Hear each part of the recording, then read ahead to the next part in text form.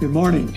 Once again, we're in Ephesians chapter 4, and we left off yesterday looking at the marks of maturity, what it is that the Lord wants in our lives. He has given the church certain individuals, gifted individuals, to equip the saints so that they march on to maturity. What is it, however, that could sidetrack us from maturity? What keeps us from growing in Christ and becoming what God wants us to be?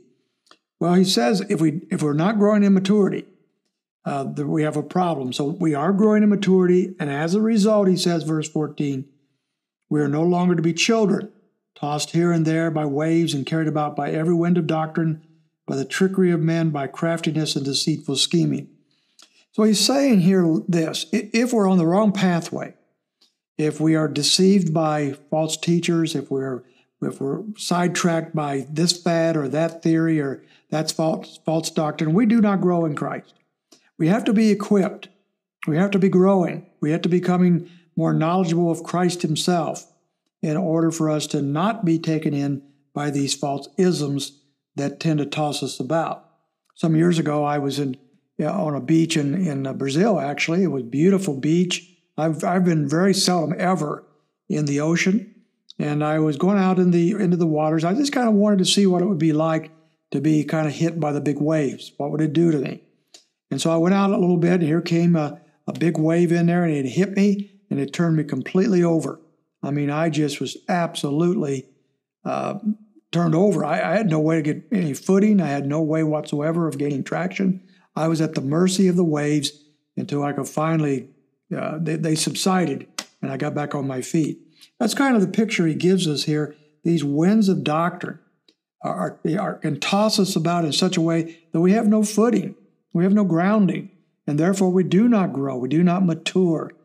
And so it's necessary, absolutely necessary, folks, that we are trained in the Word of God so that we are equipped to not be tossed here and there.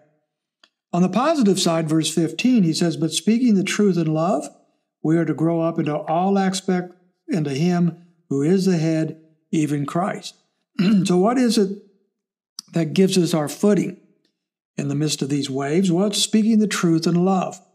Now, here he's not talking about speaking to one another in loving manners. That's, matter of fact, in verse 25 of this same chapter, he talks about that when we speak to one another, we should communicate truthfully and lovingly. But this is more specific here. He's talking about the speaking of the Word of God, the truth of God's Word to one another, so that we are being established or gaining footing. And we are to do this, however, in the context of love.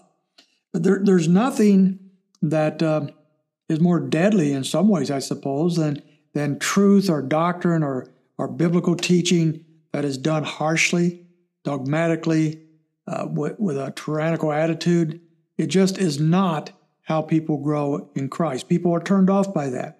Or if they buy into that, they become hard-hearted, judgmental people.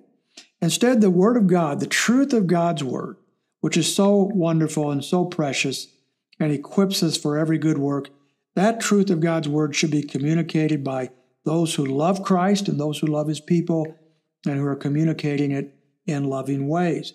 And when that happens, he says in verse 15, we are to grow up into all aspects unto Him who is the head, even Christ.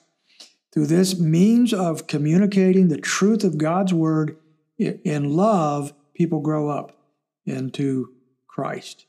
That's the way to have a life that is a wonderful life in Him. Well, we'll finish this up by looking at verse 16 tomorrow that goes a little bit different direction from the rest of the passage.